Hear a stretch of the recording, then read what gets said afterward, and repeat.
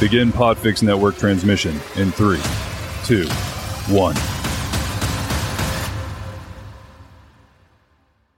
What is up, plant people? Hey, it's time once more for the Planthropology Podcast, the show where we dive into the lives and careers of some very cool plant people to figure out what they do and why they do what they do and what keeps them coming back for more.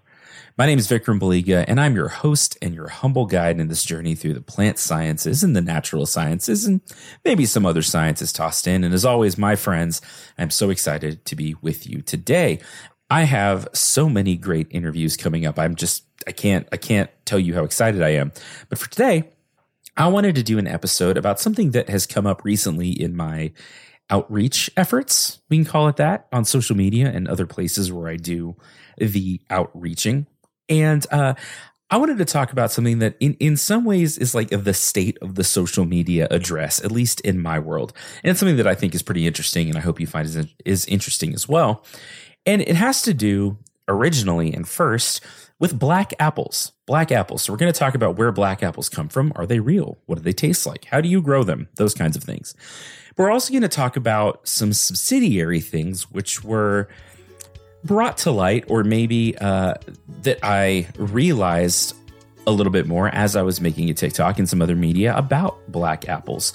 And those two things that I want to talk about are what I'm calling weaponized nonsense, what I've started referring to lovingly or otherwise as weaponized nonsense, and also rage farming. So we're going to talk about some stuff that goes on social media, how it relates to plants, and how it relates to you. But first, we're going to talk about how cool and how interesting and fascinating black apples are. So you and I, my friend, are going to listen to some music real quick, and then we're going to come back and talk about Arkansas black and black diamond apples. Okay, did you enjoy the music? I still do enjoy the music.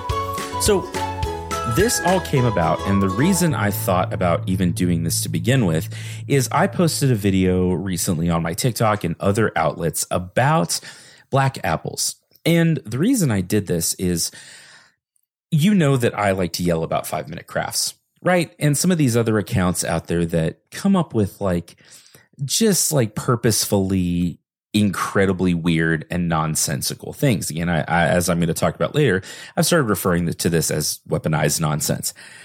And I saw one pop up about an apple that had been painted black. And this account that posted it does weird stuff like take a whole bunch of tomatoes and put them on like chopsticks and stick them out in a field. And maybe they're sun drying them. Maybe they're just like farming clicks on the internet. I kind of think it's the second one. If you know why, some people may take what looked like thousands of tomatoes and stick them on chopsticks and stick them out in a field and then randomly go grab one and peel it open. And I don't know. It's very weird. Very weird.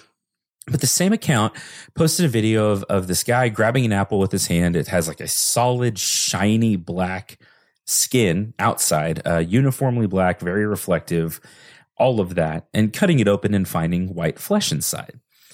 And so I made a video talking about how that apple was painted black. And a lot of people said, no, black apples are real. And yes, they are. And we're going to talk about them in just a second. But they don't look like that, right? They still look like real apples that have variation in the skin color and they have spots on them and different things like that make them look like real apples and not uniformly painted black. Now, this video that I'm referencing, and I'll put a link to it, or I'll put a link to my video in the show notes, could have been video manipulated, photo manipulated. It looked like there was maybe a filter applied because people's hands were dark in it. It was really strange. And I'll post a link to it. But I want to talk about black apples. And then we'll get back to the nonsense side of this later in the episode, because it is true that black apples are very real. And there are two main ones sort of in the industry on the planet. Now, this is not to say that there are not other apples out there that look pretty dark and pretty black. But these are the two that you'll find most commonly depending on where you are. So the first one is called a black diamond apple. Black diamond apple. These are apples that are very shiny black on the outside, and they look very much like Red Delicious apples because they're in the same grouping of apples as the Red Delicious. In fact, these are similar in a lot of ways to what's called the Chinese Red Delicious. So this apple, again, has a dense, thick skin that's very, very dark purple. Now, we don't find true black pigmentation in most plants. Most of the time, if you see a plant or something out there that looks black, it's probably really very, very deep purple. And when you look at dyes and violet flowers and flowers that are black on paper and visually, when you take those petals and crush them up, they're usually purple. And this apple is no different. So this one's really interesting because it's only grown in very, very few places around the planet. Okay. The main place the black diamond apple is cultivated is in Tibet. Most of these apples are grown at a very high elevation, as high as 3,500 meters in some cases, which, if you're trying to do the math in your head, is about 10,000 feet above sea level. They're grown in the mountains of Tibet. And in these places, the temperature fluctuates wildly. Because of the elevation and because of the lack of humidity in the air there, the apple's skin is subjected to a lot of UV radiation throughout the day. Dry climates tend to be very intense in terms of UV radiation. Water in the atmosphere, humidity in the atmosphere sort of buffers against that. So at high altitudes, especially in places like this, the air tends to be incredibly dry and it lets through a lot of UV. So they're bombarded by UV rays all day. And we all are if you're out in the sun, but these are especially intense. And then at night, you get these wild fluctuations in temperature where it'll drop into the high 30s, where it may have been 80 degrees during the day. It'll drop into the high 30s Fahrenheit. And this combination of stark, like bright UV light and these temperature fluctuations tends to darken the color of the apple skin. So you get these thick-skinned apples that have dark purple, almost black skin.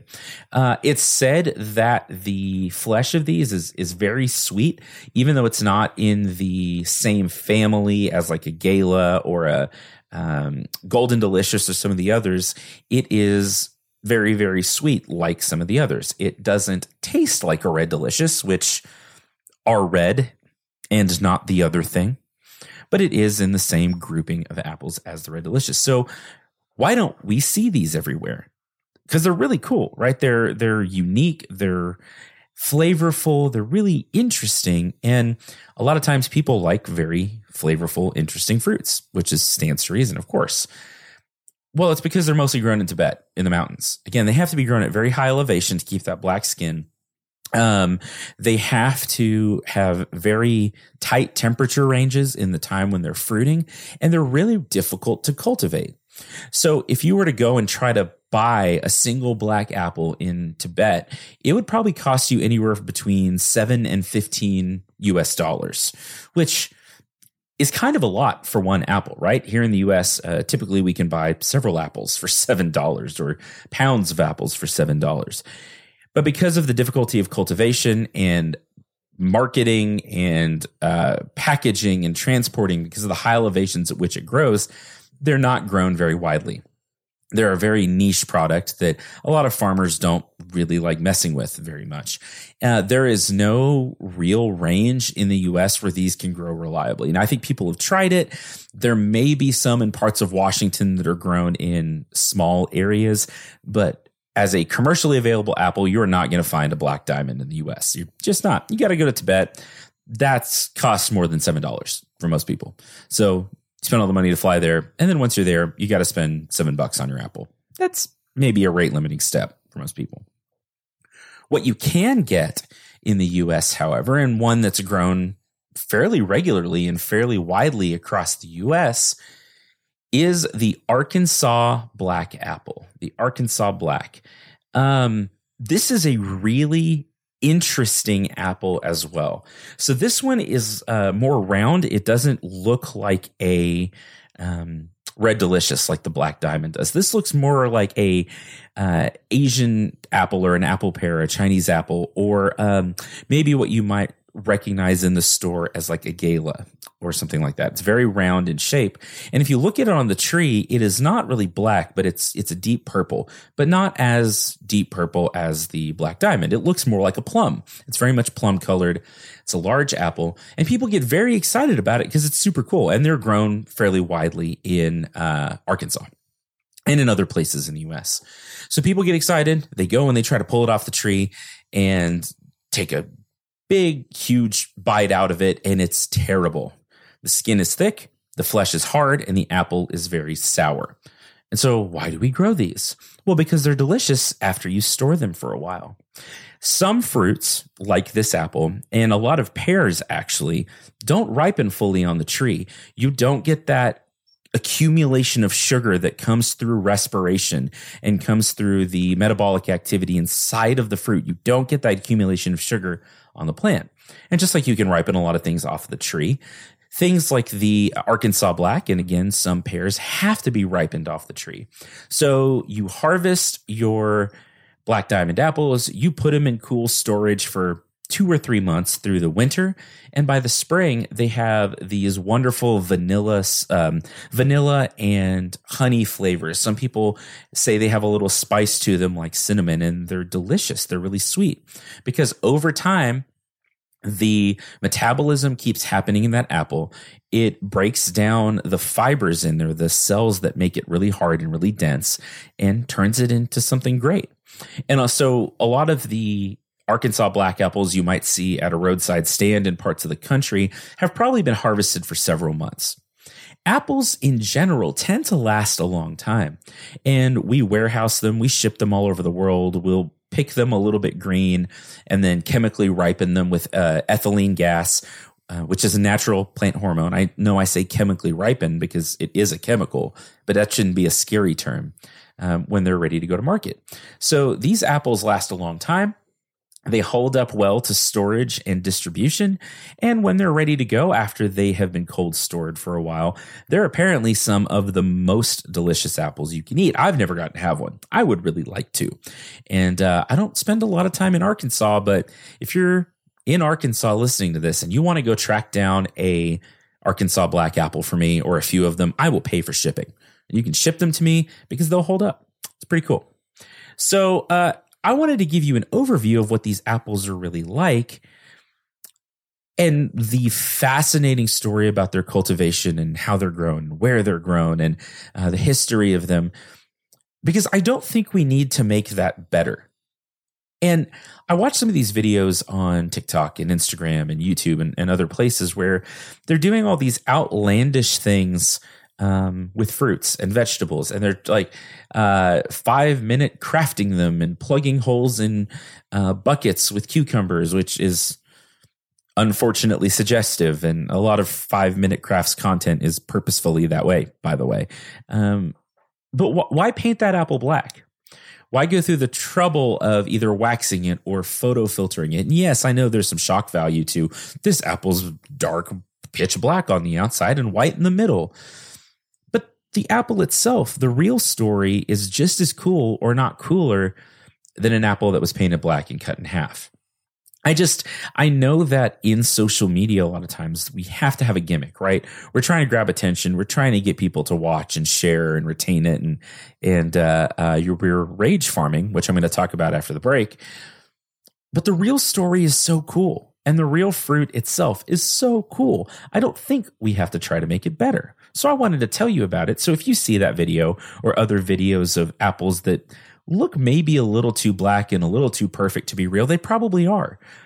But the ones that are out there that are actually bred and developed and grown to be this way are fascinating and amazing in and of themselves. From the Bewilder Beasts podcast, which is a brand new show on the Podfix Network. And then we're going to come back and talk about how not to be weird on social media. We're going to take a quick break. I want to do normal mid-roll stuff and play you a trailer. Well, hey there. Welcome to the mid-roll. How you doing? I hope you're well. I know it's been a while. I had meant to post twice in February, and somehow February is over. I don't know how that happened. If you're listening to this sometime in the future, I have posted on schedule regularly, and I've done a very good job of that. But this month got away from me. Work's been busy, all of that. But I'm glad you're with me today. So thank you so much for listening, and thank you for being with me today. Also, thank you to the Texas Tech Department of Plant and Soil Science for supporting the show. Thank you to you, the listener, for being a part of it. If you'd like to support the show in other ways, you can head over to buymeacoffee.com/planthropology and financially support the show for the price of a cup of coffee. You can head to planthropologypod.com and find old episodes and more information. And if you click on the merch link, you can buy some stickers and t-shirts and other cool stuff. Other ways you can support the show are to follow us on social media. Go all the places, Twitter, Instagram, Facebook, TikTok. Not TikTok. Well, I am on TikTok, but I'm the Plant Prof on TikTok. I'm Planthropology or some closely related facsimile of that everywhere else. Look for the green background and the bristlecone pine, and that'll be me. You can send me episode ideas or kind words, or if you're really mean, you can send me mean, angry words at planthropologypod@gmail.com. I'd love to see your feedback and hear your feedback for the show. If you've got ideas for guests, if you've got ideas for future topics, or anything in between, shoot me an email. I would love to hear from you and connect with you. Also, if you would take just a couple of minutes and either head over to Apple Podcasts or Spotify or podchaser.com and rate and review the show, it means the world to me. People will argue in the podcast world whether it actually gives us more, clout or exposure in podcast land. I don't care. I just like to hear what you have to say. I wear a size 5-star review if you're looking to get me a gift.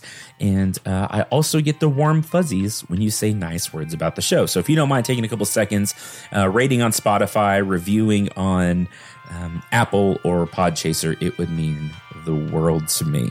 Lots of fun stuff coming up in the next few weeks. Next week, or actually later this week, if you're recording to this when it drops, you'll hear an episode about spring garden tips because it's that time. And then some great interviews coming up in March and April. So thanks for listening. Thanks for being a part of this. You mean the world to me. And let's listen to my friend Melissa talk about her podcast, Bewilderbeasts.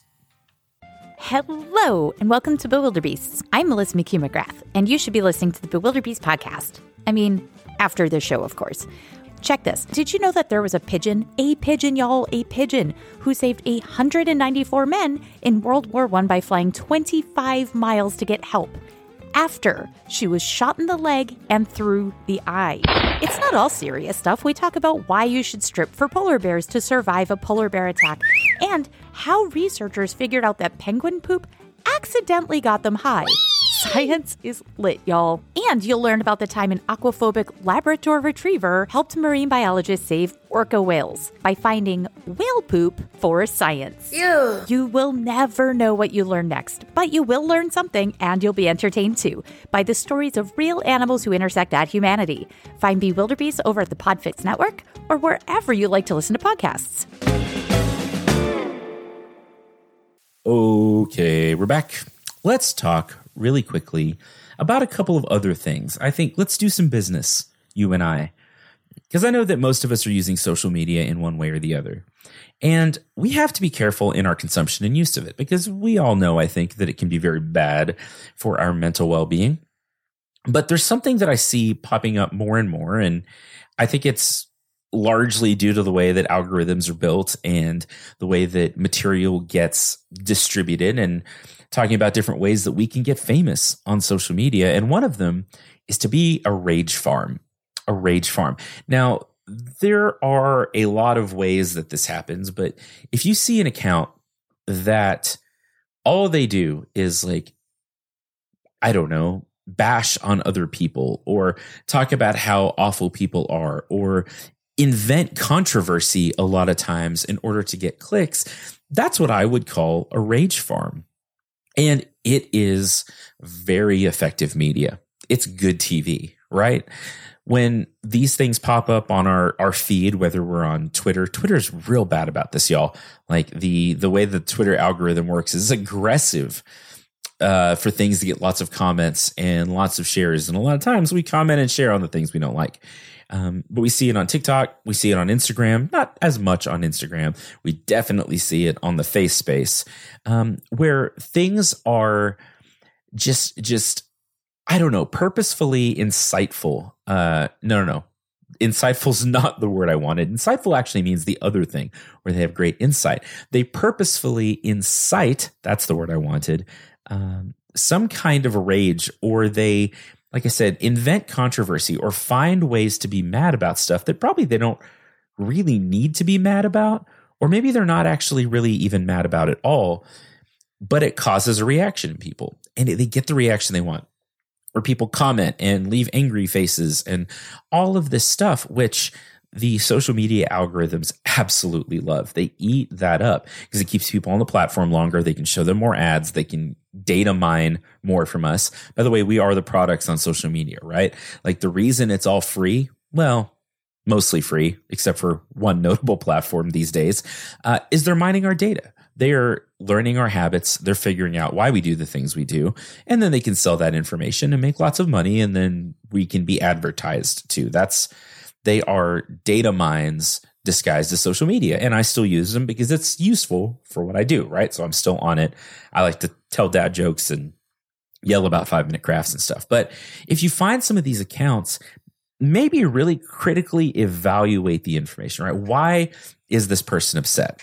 And there are times where people spend their time, whatever account they're on, whatever their niche is, calling out things like inequity or injustice for certain different groups and marginalized groups. And while that kind of toes the line for me still in some cases, I think that there's a purpose to that. And I think that getting people to critically think about what they're discussing is useful. But if it's just like yelling about nothing for nothing, I think we need to be cautious. And I know there's at least one of you out there thinking, but your 5-minute crafts videos. Yes, I know.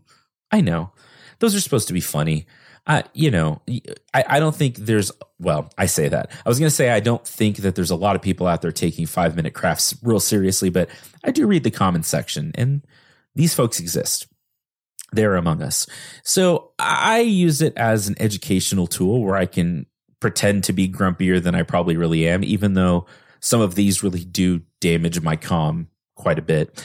And I can joke and yell about 5-minute crafts and then use those as an opportunity to work my way into teachable moments. But rage farming is a real thing. And I think that we need to really critically evaluate as we see content or hear content on a podcast or see members of our large national governing bodies yelling during congressional sessions and the State of the Union address. Why are they doing that? Do they really believe those things? Are they really that way? Or is it an act to get clicks? Is it purposefully inciting a certain type of feeling in order to garner support and get more attention? I kind of think it's the latter. I think you can probably decide what you think about that as well and for yourself. Which kind of leads me to 5-minute crafts and some of these other platforms and what I have started to describe as weaponized nonsense. 5-minute crafts is not serious. They're not serious about any of the hacks they put up. Most of these little clips that put up, it started with an account called Blossom years ago, and they would put up all these silly things, and they're just there to be purposefully ridiculous, right? It's there for people like me to watch and start pulling my hair out about a little bit. And if a few people believe it along the way, that is an unintended consequence, in my opinion. But they're farming clicks, right? They're trying to get you to interact more. And it's purposefully nonsensical. It is weaponized nonsense because what it does is it gets people to yell about it. It gets people to maybe believe it and try it and then come back. And when it doesn't work, maybe they're mad about it then or whatever.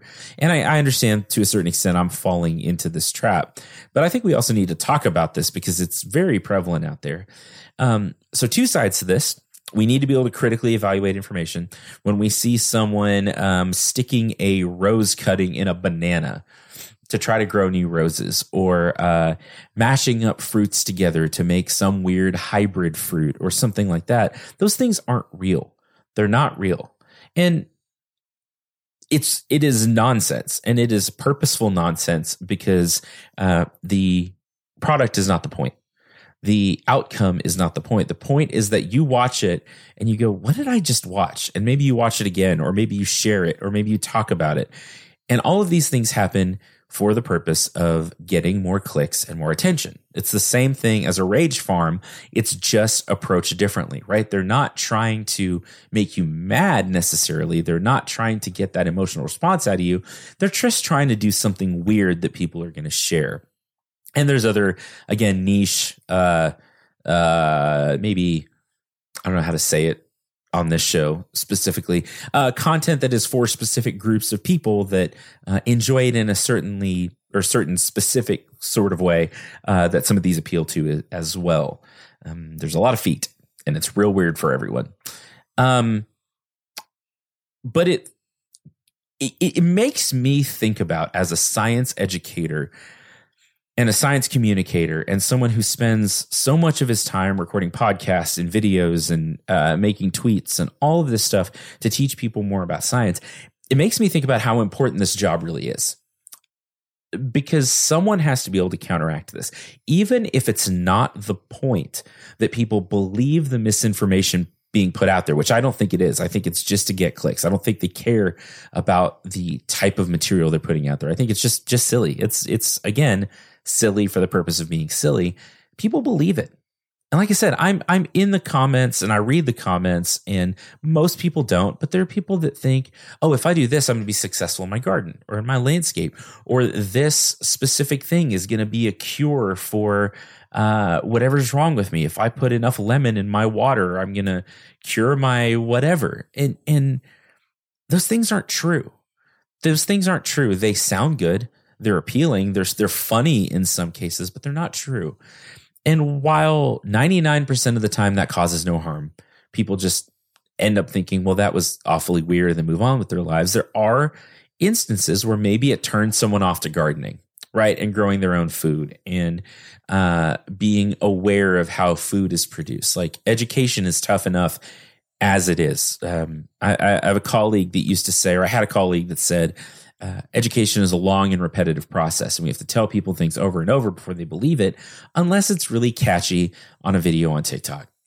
And then people believe it pretty quick. And then we have to figure out how to get people to unlearn these bad behaviors in terms of how to grow food, how to grow plants. We just don't want people being turned off because they try something ridiculous and all they get is a stinky, rotten potato or banana or whatever else. And then they're mad and they're like, oh, this gardening stuff isn't for me. I can't do it. It didn't work. This hack was so easy. Well, it was easy, and it was also nonsense, right?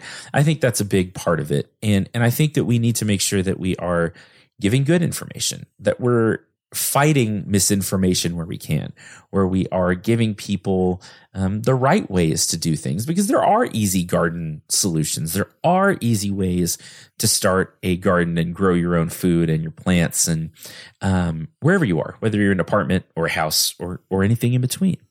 And that's a big part of the show. That's why I do what I do. And that's why the next episode that's coming out in just a few days is about spring garden tips. I'm going to talk about if you are in an apartment trying to grow things in pots on your balcony, or if you have 5 acres of land in your backyard that you're trying to turn into vegetables. I want to talk about how to think about getting that going this spring, just so you can be successful in whatever goals that you've set for yourself, because that makes people happy. It's a good thing. We should be happy about our gardens. We should be happy about our plants. We should learn more about nature, and doing it the right way, or doing it in ways that actually make sense and that aren't weaponized nonsense, is pretty important. So this was kind of a weird episode. I know, it's just stuff that's been on my mind lately, and I just wanted to share it with you because I think it's important that we have these conversations. Lots of great content coming up soon, like I mentioned.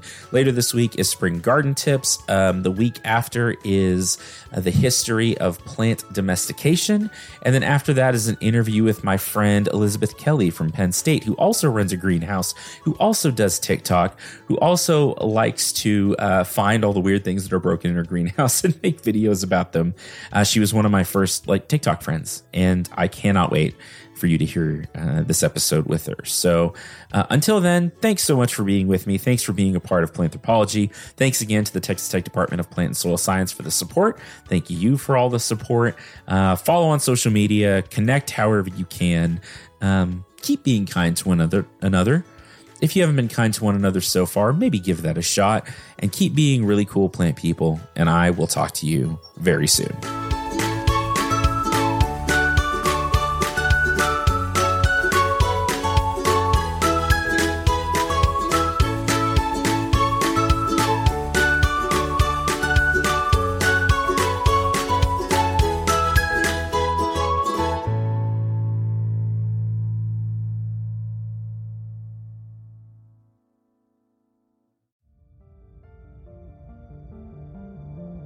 You've been listening to a podcast of the Podfix Network. Discover more audible gems like this at podfixnetwork.com.